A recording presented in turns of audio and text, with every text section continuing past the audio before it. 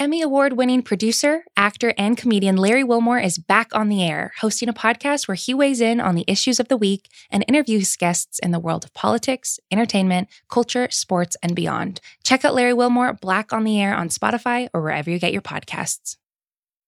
It's the Ringer NBA show presented by FanDuel. The road to the NBA Finals starts now, and FanDuel is the best place to get in on the action. Right now, you can check out the new and improved Quick Bets, which are back and better than ever for the NBA playoffs on FanDuel.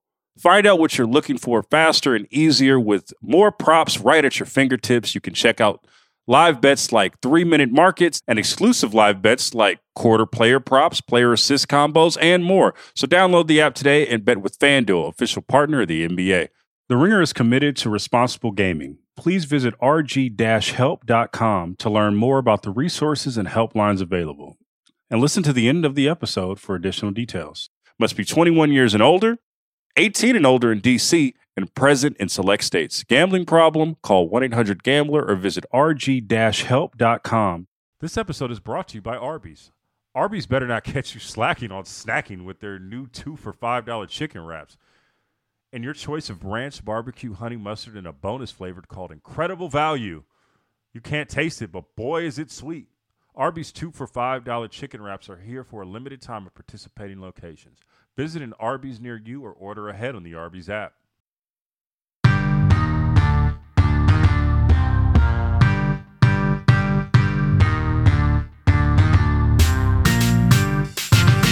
Poppin', Rowan's. We got Greg Monroe in the building a little later, but let's get a quick topper in, Raja. Let's talk. Oh, you want to top it? Yeah, let's do it. So, before we get to the pod, there's some things that happened beforehand that we just want to touch on. Just talk around the league. I don't feel like we've talked around the league and gotten our talk around the league bag in a minute. So let's get into it. This is called a topper. I just said that, right? Okay. Anyway, you just messed up the whole flow like you always do.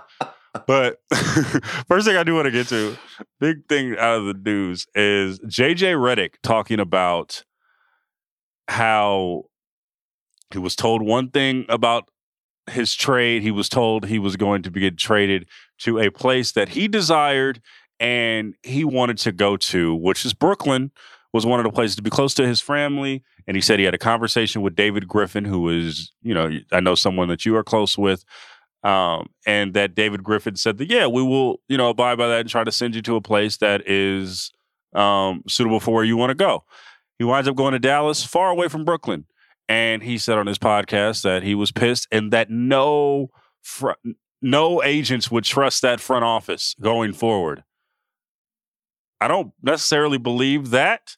I know we've both been in this business a long time to know that there's really no loyalty, even for star players. There's no loyalty for that. I'm not surprised that they took the best deal over the best interest of a player. What do you think, Raj? I would like. First of all, there's a lot to unpack there. A whole lot to unpack. I'm definitely not going to do a good job of touching on all that I'd like to touch on. So let me just start by saying I've not spoken to David Griffin or Trajan Langdon about the trade. But to echo what you just said and to double down, an organization's first order of business is to do what's best for the organization. The president and the general manager, their job is to do what's best for that New Orleans Pelicans franchise and the owner. JJ, by all accounts, is a good dude. I only know him to say what's up. He seems like a really intelligent cat. He's obviously a great player. I want to be fair, but I think it does speak to a level of entitlement to think that you were owed anything by anyone when you took a substantial bag not too long ago to go play in New Orleans. And I don't have any substantial bags in general. And multiple also bags. Get your money, get your bread. I have no beef with that, but you could have chosen to stay in Philadelphia at the time, which was right. And what people are going to say, and I get it, no one could foresee the global pandemic and that he was going to be that far away from his family. But that affected everyone, Logan. It's not just JJ Redick affected by that. And you made a choice to go play. And when you do that and you take the bread, do you know how you can get back to your family if you really, really want to be with your family? Buyout, retire, any number of ways. But when it gets put in the franchise's hands, they don't owe you anything. Now, I can't tell you that Griff was honest and forthright with him or not. I was not behind the scenes. I'm not privy to those conversations. I do know at the end of the day that you can't trust anything that most front offices say. And I don't think any I know that from a agent media would be perspective. scared to do business with them because they weren't trusting them in the first place. Yeah. I mean, like front offices from a player standpoint, you probably can't trust them. From a media standpoint, you can't necessarily trust them either. They're trying to just throw like trade rumors, for instance. You don't believe trade rumors because they just throw stuff out there all the time. And what I say that to say is front offices and this business can't be trusted just because of the system that is in place. It is just a product of that system in place. It's no shade on anybody that's involved. It's just what we are in this business. You can't always be forthright and tell the truth. And I know that's a weird thing to say, but it is what it is. There's a lot of backdoor dealings and stuff. It's not a weird thing to say. Every business is like that. Okay, I'm just saying somebody outright lies. It's just a part of the business. It just is what it is. If you did get lied to, that's what it is. You take it with a grain of salt. I don't have any problem with JJ feeling the way he feels about it. I really don't, because most players, the first time you come to the realization that you are like just a piece in the overall puzzle, and not like the piece, it sucks. Like everyone kind of feels some kind of way. I just didn't appreciate the way he kind of put it on the pod as if they were doing bad business. I think that was taking it a step far. You can feel the way you feel, and in one regard, like I have to feel good for JJ that it took him however many odd years. I don't know. What is he, 15 years in now? 15 years, yeah. Before you ever felt that way. That means you played and you've been important enough in different places to not. I remember being slapped in the face by, are you just going to do me like that? Like they don't owe you anything. And most players come to that realization at some point in their career. I think I would make the case that JJ's been lucky. It took him 15 years to really figure out that it can be a dirty business sometimes. Yeah, man. And that's cool, man. He's still on the way to feeling that pain. He got to the baggage claim throughout his whole career. So what? I think that, bro. What? And you're playing with you didn't get shipped off to Minnesota. You went from Zion to Luka. I mean, you know what I mean? I mean, damn, dog. Yeah, I think this is a wake-up call that everybody needs. It's like, one, my coach, Alonzo Carter, always used to tell me, get your feelings out the shit. He told me that at a young age, that is advice I will always take. Get your feelings out of it. Because once you put your feelings into it, you're going to get hurt, especially in this business. Once you put trust and feelings into all these things, it's never going to work. It's a great lesson for kids. I should take that line and use it because I typically say to the kids in my practices. You got to say it with the accent. You got to say it with the accent. I will try. I'll work on that. I ask them, like, if they, hey, are you tired? Or they'll be like, yeah. Or like, hey, are you upset that you didn't do that? They'll be like, yeah. I'll be like, guess what? Nobody cares. Nobody cares. It's the same. The league's not going to stop because you don't feel away. You feel away. Correct. I think it's a good lesson. And again, I'm not mad at JJ for feeling pissed about a natural feeling to feel. It's a natural feeling to feel. I have felt that. Like, it's just that league doesn't owe anyone anything other than their bosses. And their bosses are more interested in protecting assets and having good picks and stuff like that than they are sending you to a destination that you'd like to be in. Yeah. We're going to foreshadow my ruin of the week real quick with our next segment. Nina Westbrook has some smoke for Stephen A. Smith on behalf of her boo-boo, on behalf of her husband, on behalf of her king, who balled out, had 30-something points, 20 rebounds, just had like a crazy stat line. And historic stat line. Kind of it was like the Russ of old. And Stephen A. says he was not impressed by it. Said that he just, he just went in on it, on the performance. And Nina has some things to say. And she put it on her Instagram, ruin. But Stephen A. came back and said, and I thought this was an interesting point. He said that for everything bad that I say, you can think of 20 things that I've said good about Russell Westbrook. Mm-hmm. And that's interesting because that's something that, and I'm not taking sides on this one necessarily. I guess I already brought Nina as a real one. But what I'm saying is, it's interesting to hear that because that is true in life in a lot of ways. We polarize all the negative stuff that is talked about us. Never mind all the great things I've always said about you. Never mind that I've always said that I respect your game and things like that. How do you maneuver as a player when you feed off the negativity? You feed off of people saying bad stuff about you. I don't think it would be good if everybody said something good about you. Where would the chip come from, Raja? I don't know. The best in the world always figure out a way to find a chip on their shoulder. So even if it wasn't there organically, I'm going to find a reason and fabricate it in my own mind to come up with the chip. I do think there is something to a player like Russ who always, wears it so visibly on his shoulder, if you will. Having people like Stephen A., or maybe not Stephen A., because Stephen A. does some, and even yesterday when his rebuttal was really complimentary for most of it until he went back in on Russ not winning a championship. I do think it helps Russ to have people like that ultimately.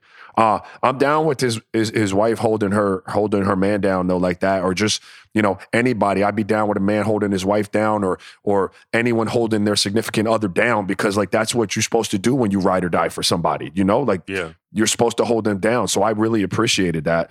What I think there's just a kind of a misunderstanding between them. Russell Westbrook, I hear him saying, championships don't define me. And I live my life and I'm a champion just because I'm in the NBA. I co-sign on that 1,000%.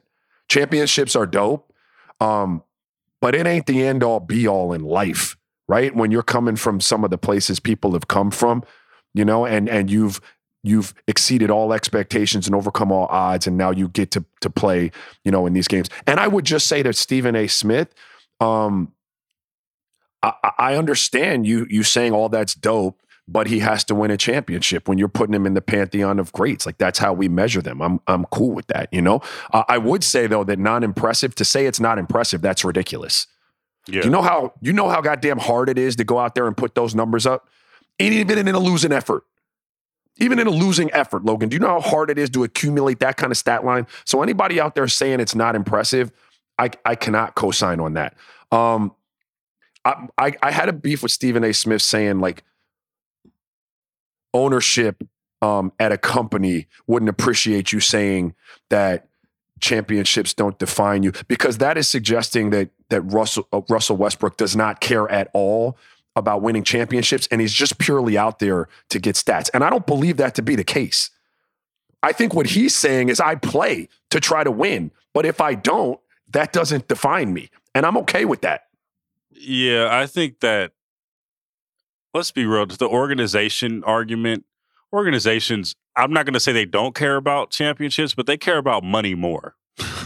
Yes. So if you putting people in the seats, Russell Westbrook is one of those people that put people in the seats. If you do that, the championship is a bonus in the eyes of a business. But I'm right to say that, right? It doesn't matter if you win titles year in and year out. If you are getting them gate receipts and you are a relevant team in the league for a long stretch of time and don't win a title, I mean, the bottom line is fine. The business bottom line, you have done your job. I agree with you 100%. Now, usually those two things go hand in hand, right? Like if you are that successful, you would be a team that's on the cusp of winning a championship, and therefore, after 2 or 3 years, probably become frustrated with the lack of championship. So, but I do understand. But like OKC, right? OKC, their bottom line, they was eating good.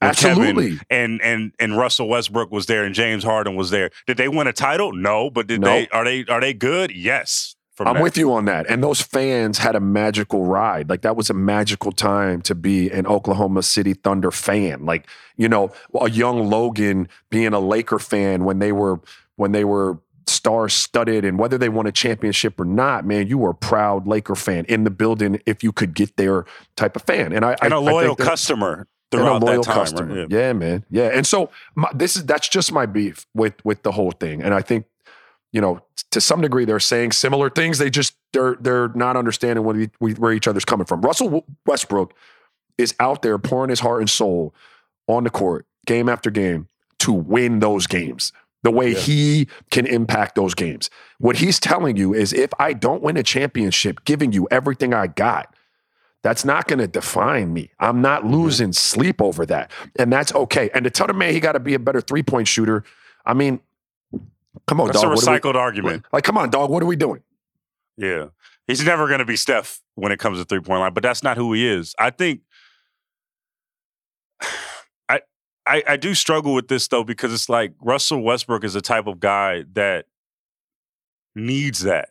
So in a perfect world, if everyone's saying, oh, you're good, you're great, you're good, we love you, we're doing all this, I'm trying to figure out where is Russ's chip going to lie, right? If someone's, and I think that's a conundrum that all players have to face, right? Because you guys internalize all this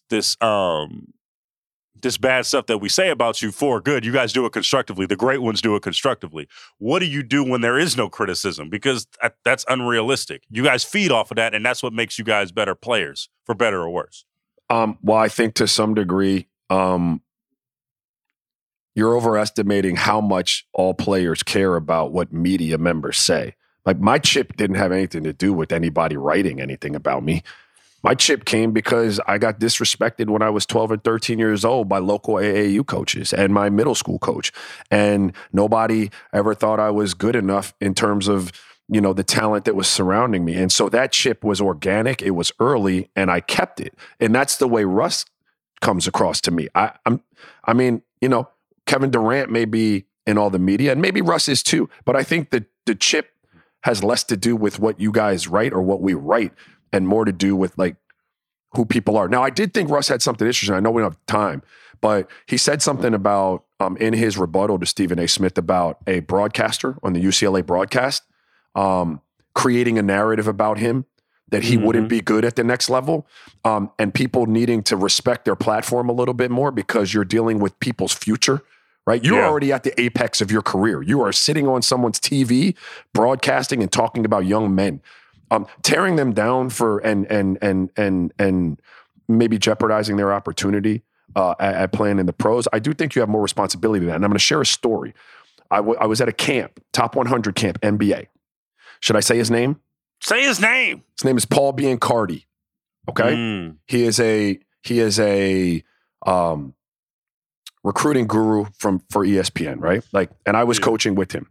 I heard him tell a young man that if this young man didn't pay better attention or something like that, that he could affect his ability to get recruited with his power. I was so appalled at that. And I just, at that time, when Russ said what he said, I reflected to that moment.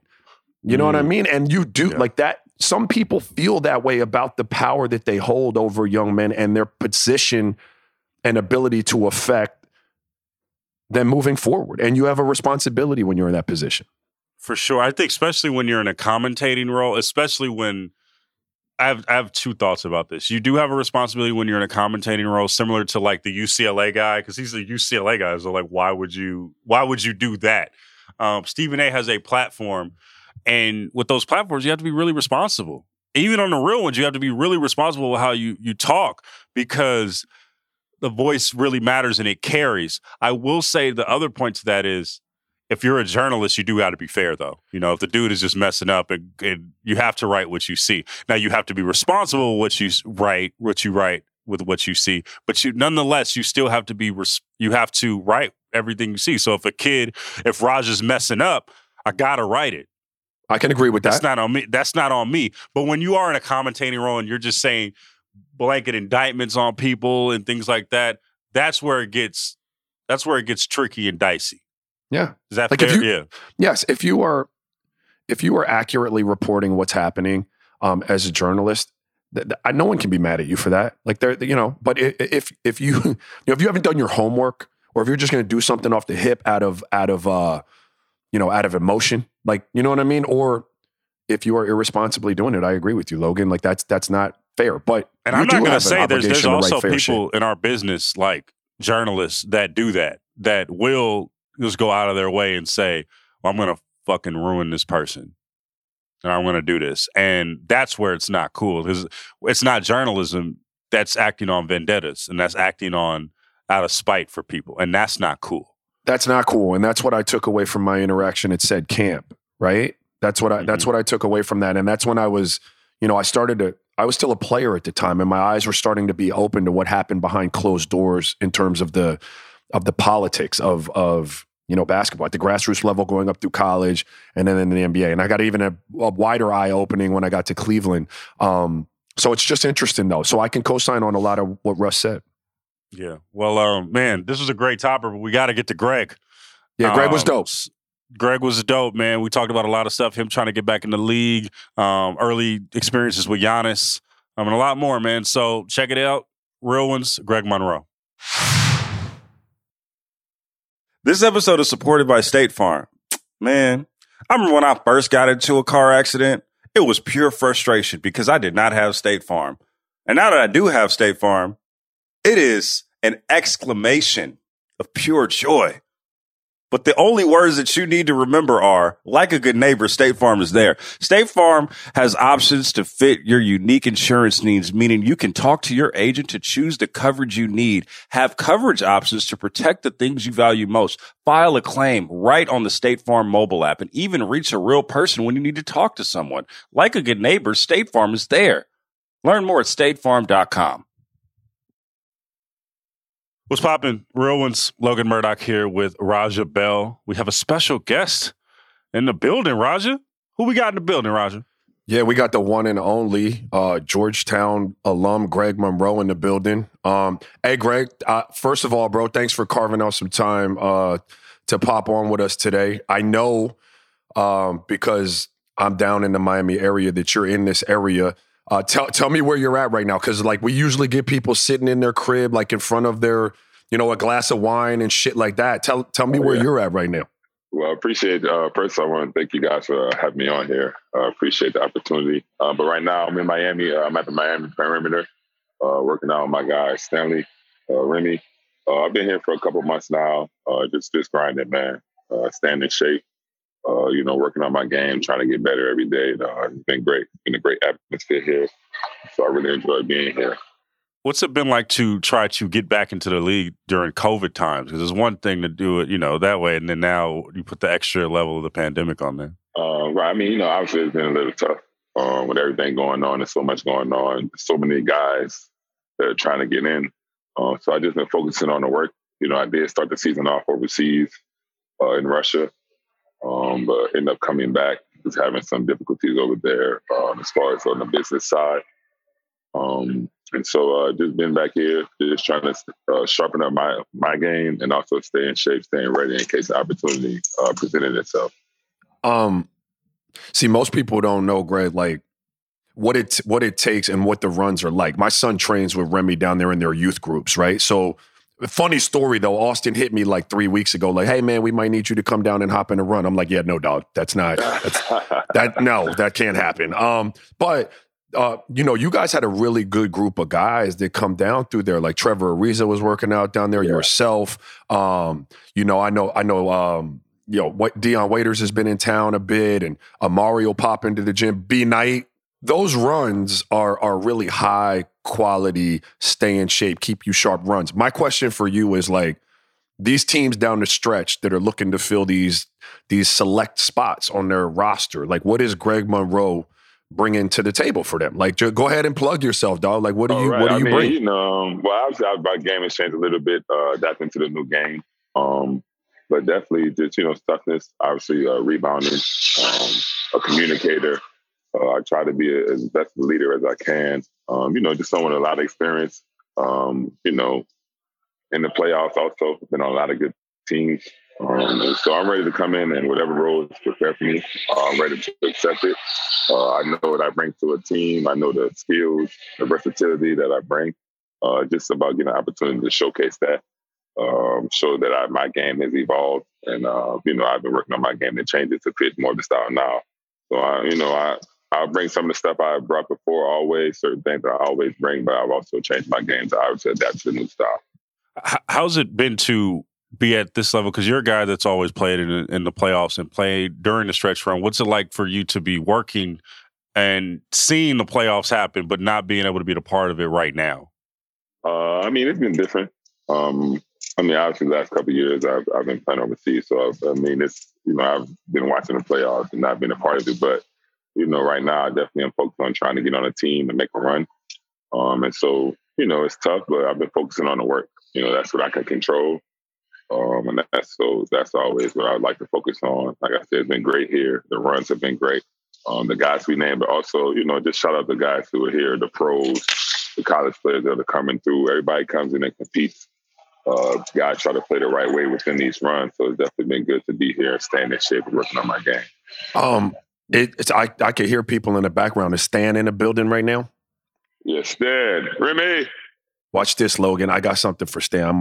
Yeah. Okay. I might take my hair. I might have to give him one. Remy, what's up, dog? What's up, Mr. Bell? How are you, brother? Hey, man, first of all, you're doing great work down there, man. Congrats on all the success and all of that stuff. If for those of them who don't know Logan, I don't know if you know, Remy is one of the foremost trainers, like working with NBA dudes, college dudes, youth dudes. He does a great job down in this Miami area. I got one question for you, homie. How dope is my young fella Ty Bell? No, I'm just playing, dog. Well, I'm just playing. Can I say a little bit about him? Yeah. Obviously, just knowing your history and your swag throughout the NBA and how people respect you, it's like he literally just took that from you. He literally just took that from you. Like, he's one of the toughest competitive dudes I've ever been around for his age. And that's something you cannot teach. So if you have that, everything else comes. You know what I mean? You don't have to worry about instilling dog in him. He's got it. Yeah, he got all the good and the bad. I appreciate that. Logan, I'm gonna let you open it up, but I do want to ask Stan one quick question, because the hardest thing I felt in the summertime was recreating like the actual tenor of an NBA game, the tenor of an NBA practice. What's your approach to that with these guys like Greg? Because, it's one thing to keep them training. It's another thing to keep them really sharp. So when that opportunity comes, they could hop in seamlessly and be productive. Yeah, absolutely. To me, even in my training philosophy, I feel like training and playing is equivalent, right? You put in all this work, you work on all these skills, work on all these things. You have to put it together so that it can be implemented in the game, right? So my whole idea, shout out to my brother Rico Hines, right? At UCLA, he used to create these runs. And when I was, coming up in the training business, I was like, wow, that's sick. Like, the way guys can train with him in the morning and go play in the afternoon, or, and they can implement everything that they've been working on. I said, I got to do that. And I said, I have to be able to do that. And then just for the city of Miami, everybody stops through here. They say, Stan, we can train with you, but there ain't no runs. Y'all ain't got no runs here, man. So I got to go get the plane somewhere else. So when I saw that and guys were asking for that, I said, no, this has to come hand in hand. It's just as important. That's one of the biggest reasons I'm here. Yeah. You know what I mean? So the fact that, and then the pandemic, with that happening and everything shutting down and you having a private facility, you're able to put it together under my circumstances. You know what I mean? So a lot of guys are reaching out that were even active or inactive. They were like, listen, we got to play. You know what I mean? So it was something that was a priority for me, definitely, to put that together. All right. That's what's up, man. No doubt. So, Greg, question for you, man. You were from, Louisiana, New Orleans area. We always know that area is a football hotbed. Oh, yeah. What was the basketball scene like that growing up? And how did you make that transition to being a hooper? If did you play football? How did you get to playing basketball in a state like Louisiana? So you definitely start off as kids playing football. Everybody plays football. Like you said, just football is definitely king of Louisiana. So you start off playing, but I've been tall my whole life. So I kind of didn't have a choice. But especially at the time when I was in high school, Katrina hit when I was a sophomore. Hurricane Katrina hit when I was a sophomore in college. And so that definitely changed the landscape of basketball. At the time, I was a pretty highly rated recruit, and we had a lot of talent. We had a lot of talent in the city. But when Katrina hit, a lot of players had to, migrate to other schools. A lot of schools were closed. And I think that changed the basketball landscape a little bit, just because of how guys had to play with different players. A lot of times you were playing with better players than you normally did. But I mean, I love basketball as soon as I started playing it. You know, it's one of those things where as soon as I touch the ball, as soon as my dad put the ball in my hands, I knew I loved it. And so I just been, you know, sticking with it. At around 13 is when I really took it seriously. I met an AAU coach. He just asked me one day, you know, how far do you want to take this? You know, he's, you know, obviously he's older at that time. You don't really know. You just playing the game. But, you know, just one conversation he had. He was like, man, you know, you can be really good. Like, how far do you want to take this? And from that conversation on, I kind of just took it really seriously and just tried to become the best player I can. How did you get, I mean, you're a lot younger than me. When I was coming up, like as a young, you know, Black athlete playing basketball, like there were a few schools that you identified with, right? Like Georgetown being first and foremost, at least on my list. Like, was that a team that you always dreamed of playing for, or how did you wind up getting pulled up out of Louisiana? Louisiana keeps a lot of his talent, bro. Like, they're good at that. Yeah, for sure. So it's funny. Georgetown was like the last school that recruited me. But they do have a long pipeline of Louisiana to Georgetown players dating back to, rest in peace, to Big John Thompson Jr. I mean, he would come down there and get guys from Louisiana constantly. I mean, it's a long history. If you pay attention to Georgetown history, there's a long history as far as the basketball players being from Louisiana. So it wasn't uncommon, but, you know, JTD was just straight with me. You know, I remember he came for the home visit, and, you know, he didn't have no crazy presentation. Came in, he opened a laptop, and he showed me clips of Jeff Green. Shout out my guy, Jeff. Works out here too in the offseason. Shout out Jeff, my brother, man. But he just showed me clips of him playing in the offense, you know. And he looked at me and he said, "Can you do this?" And I was like, I could do this in my sleep, you know. And then when I went on the visit, it was me and my mom. I went on my official visit, and I knew before I left that I wanted to play basketball there. You know, it was a quick, I got the end of the weekend. My mom was just like, "How you feel?" And I said, "Mom, I want to come to college here." And she said, "Good." And that was the conversation we had. I told JTD I was going to commit there on my visit. I canceled the rest of my visits to other colleges that I was visiting, and you know, it's been history from there. And I don't regret that decision at all.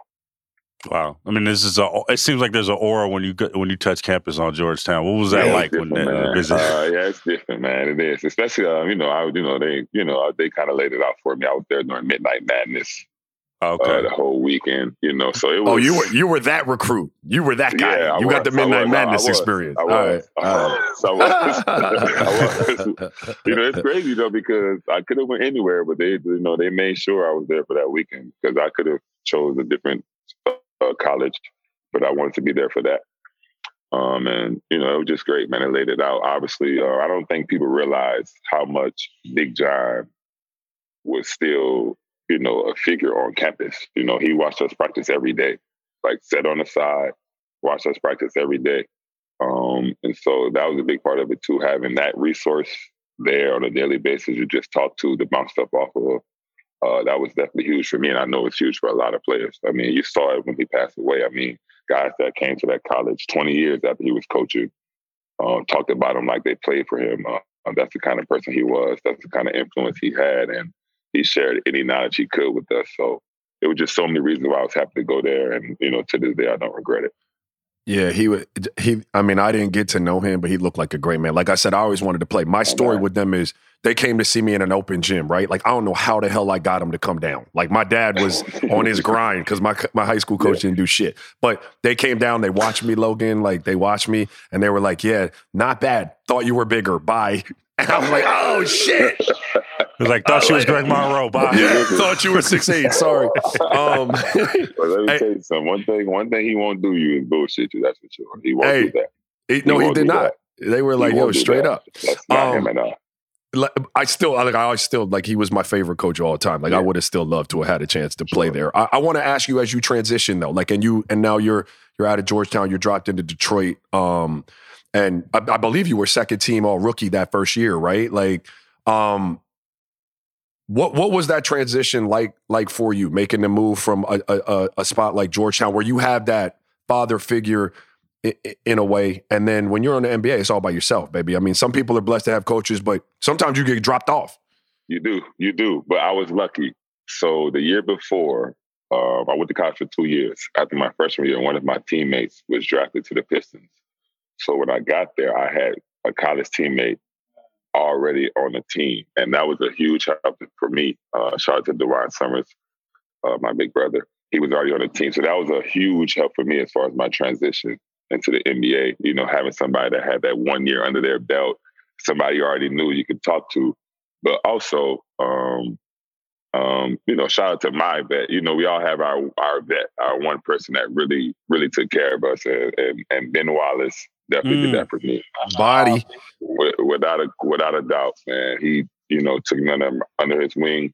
You know, he shared as much knowledge as he could with me. I mean, hey, Greg, real quick. I'm gonna interject. I don't like doing this. Logan tells me it's bad journalism, but I do want you to dig in a little bit, because I like to ask people that. I didn't want to ask you because I do it to all the guests and it comes off a little. But what is that relationship like with that vet? Like, East Snow took me under his wing in Philadelphia, and then Michael Finley took me under his wing in Dallas. Like, off the court, like, share for me what Ben Wallace was to you, like how that helps a young fella.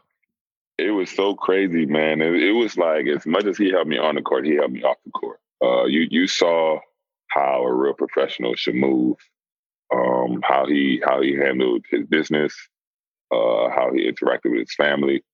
And he was one of those guys that was an open book. He didn't perceive himself to be perfect. He would teach you just as much from his mistakes as he did from his success.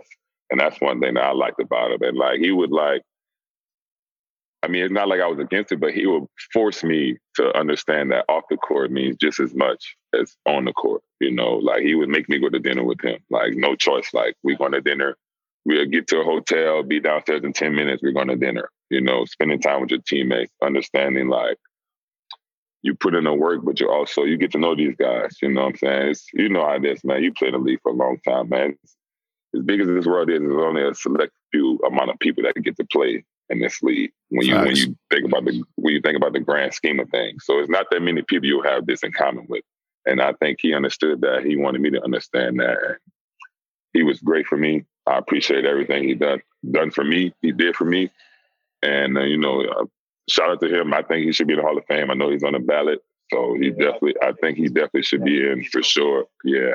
I mean, the numbers don't lie. What he did on the defensive end is shout out to Big Ben for sure. He was a big help for me. What was the biggest lesson you learned from Ben? What was something that, he brought you out and he was like, Greg, don't do this. What are you doing? What's going on? You say that on camera. Right, no, that's the thing. Nah, dog. Hey, listen, bro. You can't say everything, man. You know you can't say everything, man. That's a good lesson, though. Yeah. Yeah, it's tough, but I just remember it was one incident. This is one thing I definitely learned, man, from him. How you handle people that you're around, and you love, but they might do something that disrespects you. It happens in life. Someone you might think you have a certain relationship with, and they might do something that disrespects you. I won't get into specific, but this is one thing that something happened with him. Somebody did something that he felt was out of line. And knowing Ben Wallace, knowing what he wanted to do and what he ended up doing, I just, at a young age, I was 20 when I came into the league. And so to understand, like, you have to control your emotions despite, what you may be feeling is very vital and important. And so I'll leave it at that, because he was, and I understood the whole situation. I understood everything that went on. So he was definitely, he definitely had to really, from his morals and his beliefs, how he grew up and how he probably thought he should react, that he didn't. And I respect that for him. What's it like in the league? You just said you got in the league when you were 20. What is it like in the league when there's so much expectations on you so fast and people want you to be a finished product by 20, 21 years old? Do you think that there should be a bit more leeway for a young player to grow up, or do you think it's good the way it is right now? It should be, maybe, but it won't be. This is big business, and this business, it's the business of winning. And so people are going to want you to be ready to win immediately. That's just how it is. That's just the way it goes. Guys, you can't duplicate the NBA. You just can't, So unless guys get that experience and actually play in the league, practice with actual NBA players every day, you won't be ready. It's an adjustment. I don't care how good you are. Some people obviously turn a curve earlier, but it's going to be adjusted for anyone. I think it's just about the people that are around and your focus, your mental toughness, being able to endure, and roll with the punches as you grow as a player. For sure. What was your NBA welcome to NBA moment? Like, oh man, it ain't like Georgetown. I'm I'm here now. I won welcome to the NBA moment. I had a few. Well, listen, this is what I'll say. So it came pretty quick, and we're here right now. So when I got drafted, that was the year the Big Three formed in Miami. Mm-hmm. And that was my first preseason game ever in the NBA. So it didn't take long for me to get that, okay, you're the NBA. I mean, those guys, and you know how fast those guys played. Those guys were moving so fast. And immediately I understood, okay, the NBA is different. The speed of the game. I mean, LeBron, D-Wade, and Chris Bosh, all those guys, just the whole Heat culture. Those guys were moving at a totally different pace than everybody else. Could you see LeBron had he had a little red in his eyes during that time? Like D-Wade and all them, they had a little bit of a chip that time. Could you tell in the preseason? Yeah, the first, obviously that was the first showing for them. The first actual showing for them. So they definitely came out and they were locked in, trying to, kind of set the tone for the rest of the season, for the rest of the teams. They were definitely ready to go.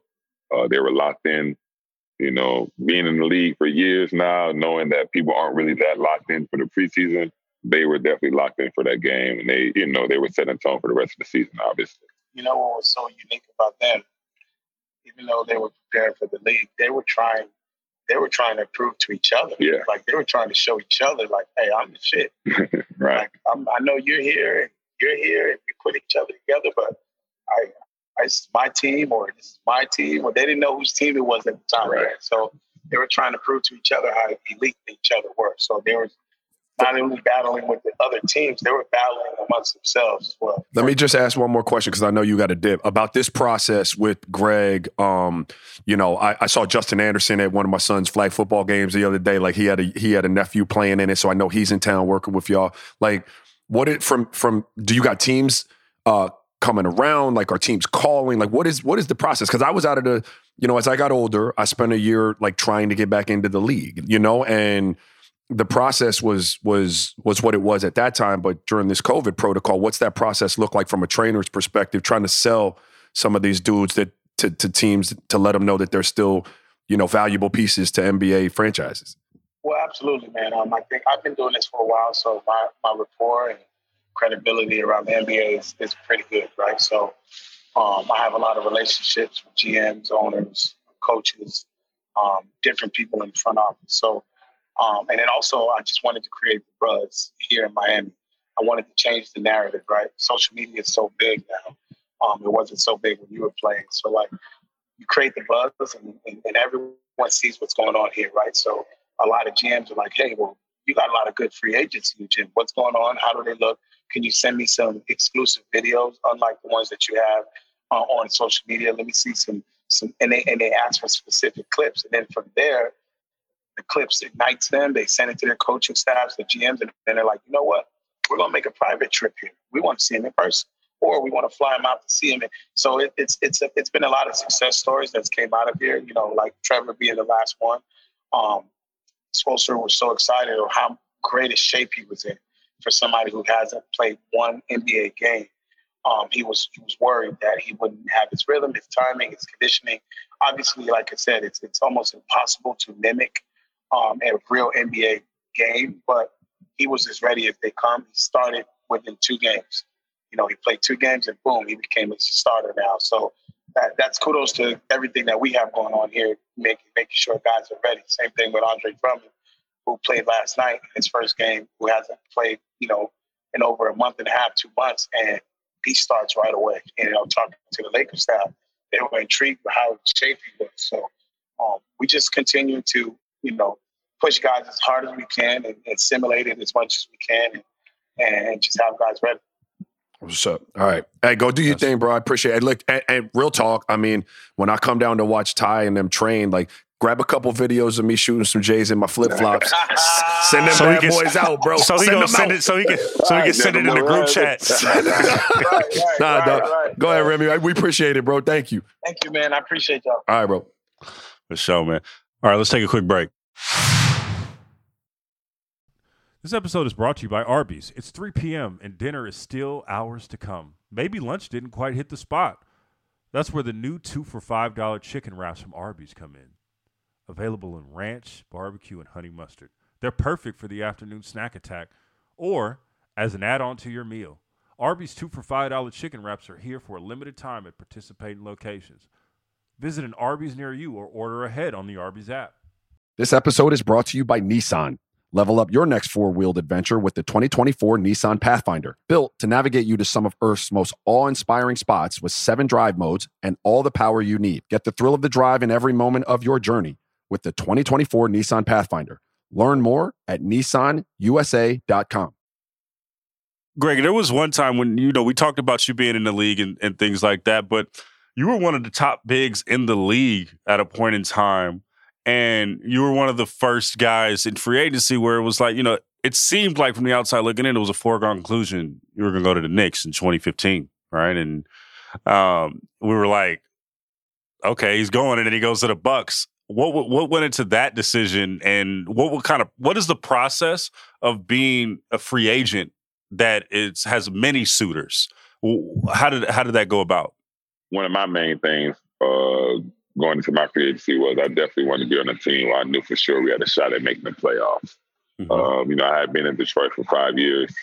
We didn't get a chance to make it while I was there. So when I entered free agency, one of the main things I was looking at was, if the team was, ready or on that cusp of being a playoff team. And at the time, Milwaukee had just played in the playoffs.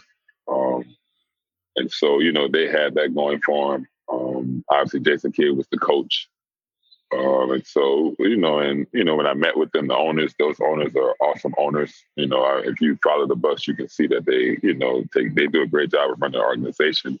So just meeting them, talking to Jay Kidd, then knowing, what they had did the year before. Then also me and Chris Middleton are really close. We played together in Detroit. So just all of that, coming together.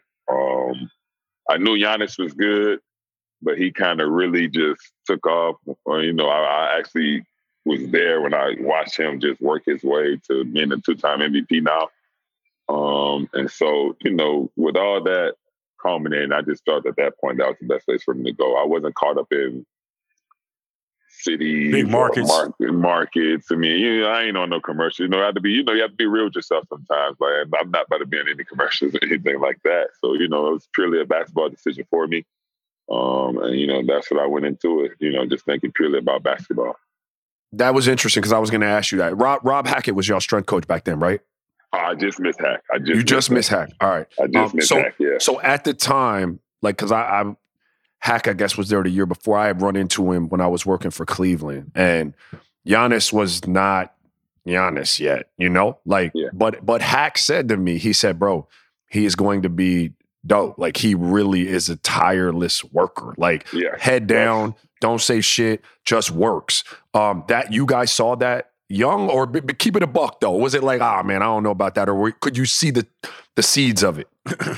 I definitely saw the seeds of it. When I speak to people about Giannis, I tell them all the time, I said, he's a great player. There's no question about that. But the amount of respect I have for him from seeing how he became a great player, it's a different level for me, and he is a tireless worker. That's completely 100% true. I mean, every night he would come back to the gym, get an extra lift in, work on his game. I'm talking about every night, bring his brothers in there. At the time, his brothers were in high school. Bring his little brothers in there with him, work out with them every night, lift with them. And so it's real. Like, his growth and, where he's ascended to is definitely from working. It's not like it was, he just had this, he has God-given talent and obviously God-given gifts physically, but he definitely has worked his way to where he is right now for sure. What was a play in practice where you were like, this dude different? Like Man, what? Every day. Listen, the stuff y'all see in games on TV is nothing. Nothing. When you working out with him on a daily basis, practicing with him on a daily basis, competing, because we practice hard in Milwaukee. You know, I've been on different teams. You know, Jason Kidd, you came in the gym, you were working. You know what I'm saying? Everybody understood that. Everybody pushed each other. And so, like, I mean, the stuff he would be doing, man, it was just unbelievable. I mean, I could name plays, but I mean, it's the same stuff. No, go ahead. What was a move that he did that was crazy? I don't know, man. I mean, a guy would Euro from the 3-point line and just take off from the dots and dunk it, you know, and not even think about it, though. You know, it would be things like that, like on the break, you know, the stuff he's doing. He picks up the ball at the 3-point line, Euro in some kind of way, he's still at the rim, you know, and that would be just moves like that on a daily basis, you know, spin moves, and just two people in the lane, and he just up over top of them. I mean, it was crazy. I saw one where he was playing against the Knicks, and he literally jumped from the free throw line backwards to get space for a jumper, a fadeaway, and hit the game winner. Like he dribbled did a step back, but his step back was so far, got damn near to the 3-point line, and it was a game winner. I was on the team for that game. Yeah, I was on the team for that game. I was still on the team for that game. I know exactly what you're talking about. Right at the free throw line. Yeah. Yeah, that's crazy. He's a great player, man. I love him to death, man. You know, just a great human being also. As good as a player he is, he's an even better human being for sure. Was it on brand that he stayed for you? That he stayed in Milwaukee? Did you know that sure. Did you know he was going to stay in Milwaukee for his? I didn't know. I was not privy to that inside information. But when people would ask me, I would be like, I don't see him leaving. Just knowing how he is, loyalty means a lot to Giannis. I know that for sure. And like people don't realize, like, you know, it's more than just he's been there. It's certain things that's happened in his life that these people have supported him through. You know, he lost his father. I was on a team when he lost his father unexpectedly. You know, I would see that man every day. It's things that the team did off the court that supported him also that would make any, you know, and I'm pretty sure they do that for a lot of players, but knowing Giannis and how he feels about loyalty and that family, you know, the family morals and values that he has, you know, I'm not surprised at all that he stayed. If I would have had to gamble and bet, if I was a gambling man, I would have bet that he was staying. But, you know, I'm definitely not surprised. That's who he is. You know, that's the kind of person he is. He's serious about trying to bring a championship there. And so, you know, I'm happy he did it. I'm happy for him and the organization. I know the relationship that they have. So I think it's a great decision. I think, you know, they'll figure it out. Like I said, those owners are great. They're right there. It's not like they're so far. You know, they're a player or two away maybe. You know, so it's be interesting to see how they continue. But I'm not surprised he stayed at all. It's a good point he made, Logan. And people, like, I tend to think if they would do that for Giannis and really support him in his time of need, that's the type of franchise that would do that for any of the people in their building in their time of need, because that's their DNA, their culture. But there are organizations, and I know you know this, Greg, this isn't even a question, that don't see the human being and the vulnerability at times and stuff like that. And it's just a business. And that's, you know, that can become frustrating as a player. Greg, I want to ask you about like your transition from you know, like focal offensive point. Like, do you know what I mean? Like a cat that is going to be counted on for these buckets to more of a complementary piece. I never really had to do it just because I was never really a real offensive piece.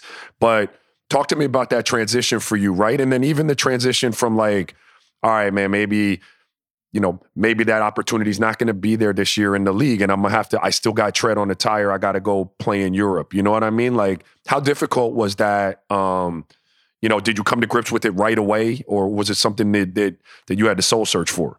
So as far as being a vocal point and accepting that's a role, I think that was pretty easy for me. You know, I just wanted to win.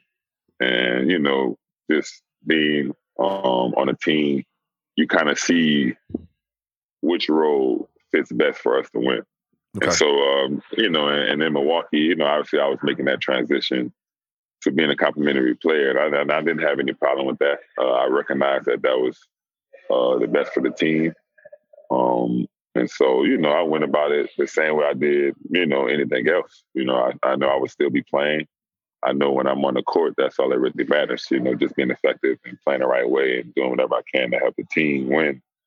And so that wasn't really a transition for me. Now, obviously, going from the NBA to overseas, you start in the NBA, you obviously want to finish there, want to play your whole career there. So it was tough. I'll be honest, you just don't feel like I belong there. I feel like I belong in the NBA.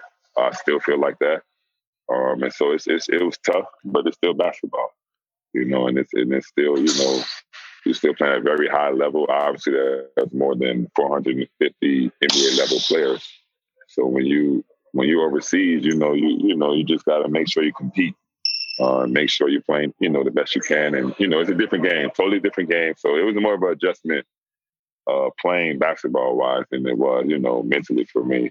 Let me ask one more, because I too had to go. Like after my second year in Philly, like I went to Spain. There weren't opportunities. I had to make a call, so I decided I was going to go. I wanted to keep playing. What did you find the hardest adjustment to be, Greg? I'll tell you mine after you tell me yours, I guess. Like, what was the hardest adjustment for you?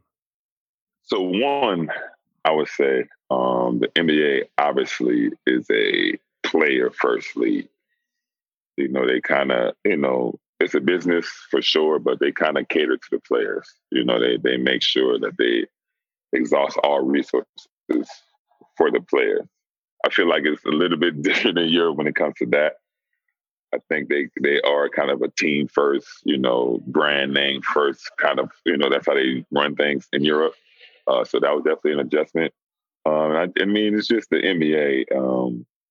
If you do anything for 9 years, you're just used to it. And so I was just used to the NBA routine, the NBA, lifestyle as far as when you're with the team, how you travel, there's certain things you're accustomed to doing, how you can do them with your free time and things like that. And it was just different. They kind of a little bit more strict with the time, especially when you're on the road.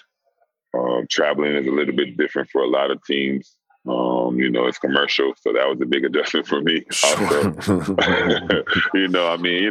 7-foot guy, 6'11", 6'10" gu'y that's flying commercial. That emergency row ain't enough. Exactly.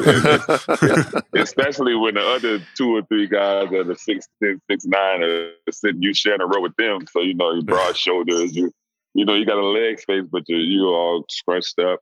But you get used to it.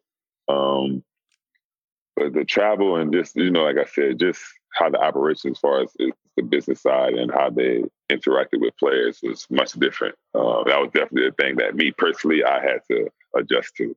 Oh, that's what's up. Yeah, all of that was really, really hard. Like you could obviously but on the court for me, and I thought it was really counterintuitive. That shit was really physical, and they don't call the same amount of shit as they call in the NBA. Like it's like a war out there. It definitely is. For me, obviously I'm a bigger guy, so the physicality, I do understand the difference. I agree with you on that for sure. But that was kind of my game, so I didn't really have that problem. But it's definitely different over there, man. Like I heard the fans are lit overseas, right? Aren't the fans next level? God. What? Hey, man, for real, that's probably the best fans. You go to some of these places, man, watch some of these teams, you play against some of these teams, man, these fans are definitely, they're a little bit more fanatic than American fans, by far. They care because it's pride, it's their region. This is mine, it's mine, it's their city. They are fanatics for sure. It's different, man. You go to some of these Athens, some of these, definitely in Greece, their fans are into the game. They're serious about the game. Tel Aviv, man, Maccabi, they were. It's definitely some fan bases. You go in some arenas, they are better than some of these college atmospheres you might play in. So their fans are definitely different. I heard that, man. Before we get out of here, what was it like? You talked a little bit about how the adjustment to your role, and you said you were good with the role, but you hear people that are like, oh man, he went to the Bucks, he signed this type of deal, he spurned this team, he's supposed to be the guy. What's wrong with Greg? What's going on? And you can't control that. You're doing what you're supposed to do for your team, but you have to hear that other side of this for people that aren't necessarily in the building. What's that like? Well, for me, one thing I always understood was I'm not the first person that's doing any of this or that any of this is happening to.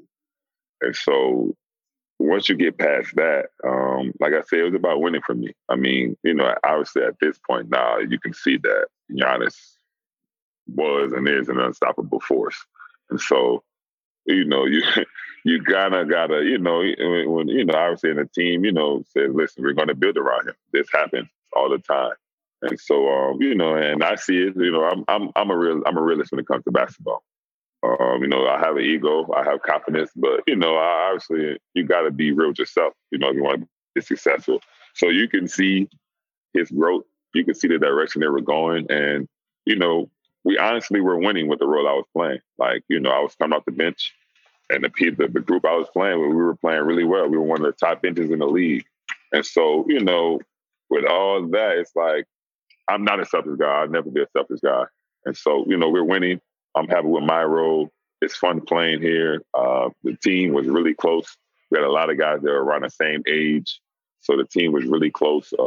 We had Jason Terry, who was a great vet. And so it was everything, it was just easy for me to accept my role because I was still playing. I was still doing what I do. I just didn't start. And I had no problem with that. Yeah, that's what's up. So, man, it was great having you. Before we let you go, man, we have this little segment that we call Real One of the Week, where we shout out an entity, a person, an organization that won the week in your eyes. I will go first. Raja will go second. You will go last. It's a tie for me for Real One of the Week. I have Paige Buckets from UConn out here balling. She beat Iowa last weekend. Beat Caitlin in the Iowa Hawkeyes with a triple-double. She's been balling. She's been balling so much that she's making me root for UConn, and I don't know how I feel about that right now. But Paige Buckets is one of my Real Ones of the Week. The other Real One of the Week is none other than Nina Westbrook, who went in on Instagram. Went all the way in. If you know, you know. We'll just leave it at that. But shout out to Nina Westbrook for being a real one. Yeah, that was tough. Yeah, no doubt. Hey. Nina, man. I would want that for my wife. She's right or die for real. All right, Real One of the Week for me. I'll keep it college basketball. I wanted to go Ohio State Justin Fields, but I always do football, Greg, full disclosure. So I'll go UCLA men's basketball. They were, first four in or play-in game. Final four bound, Mick Cronin, Johnny Juzang, what's the boy, Jaime Jaquez Jr., just holding it down, beating Michigan. I felt for my man Juwan because I was pulling for him and Big Blue, but it's a pretty damn cool story, and those dudes have exceeded all expectations in the tournament. So, Real One, UCLA men's basketball. Okay. So I'm going to stick with college basketball also. I'm going to go with Dejan Juro from University of Houston. I actually know him personally. He actually played for my AAU team. I don't know if you guys saw the video. He actually lost a real close friend past couple of days. They had a brain aneurysm after going to the hospital. So for him to, not only play and lead his team to the Final Four, but to talk after the game in an interview while, the world is watching and to speak so candidly about his friend, knowing what he was going through, like I said, knowing him personally. I definitely would like to give it to him. And shout out to Brian Gresham, also his teammate. Both of them played in high school together. They're from New Orleans every year. And I'm definitely happy to see those guys, have the success they're having and reaching the Final Four. Shout out, Real One. That's what's up. Yeah. Yes, sir. Man, thank you again for coming on. No welcome anytime. Having me, man. Yeah, this was a lot of fun, man. Greg Monroe, Real One. Appreciate you, man.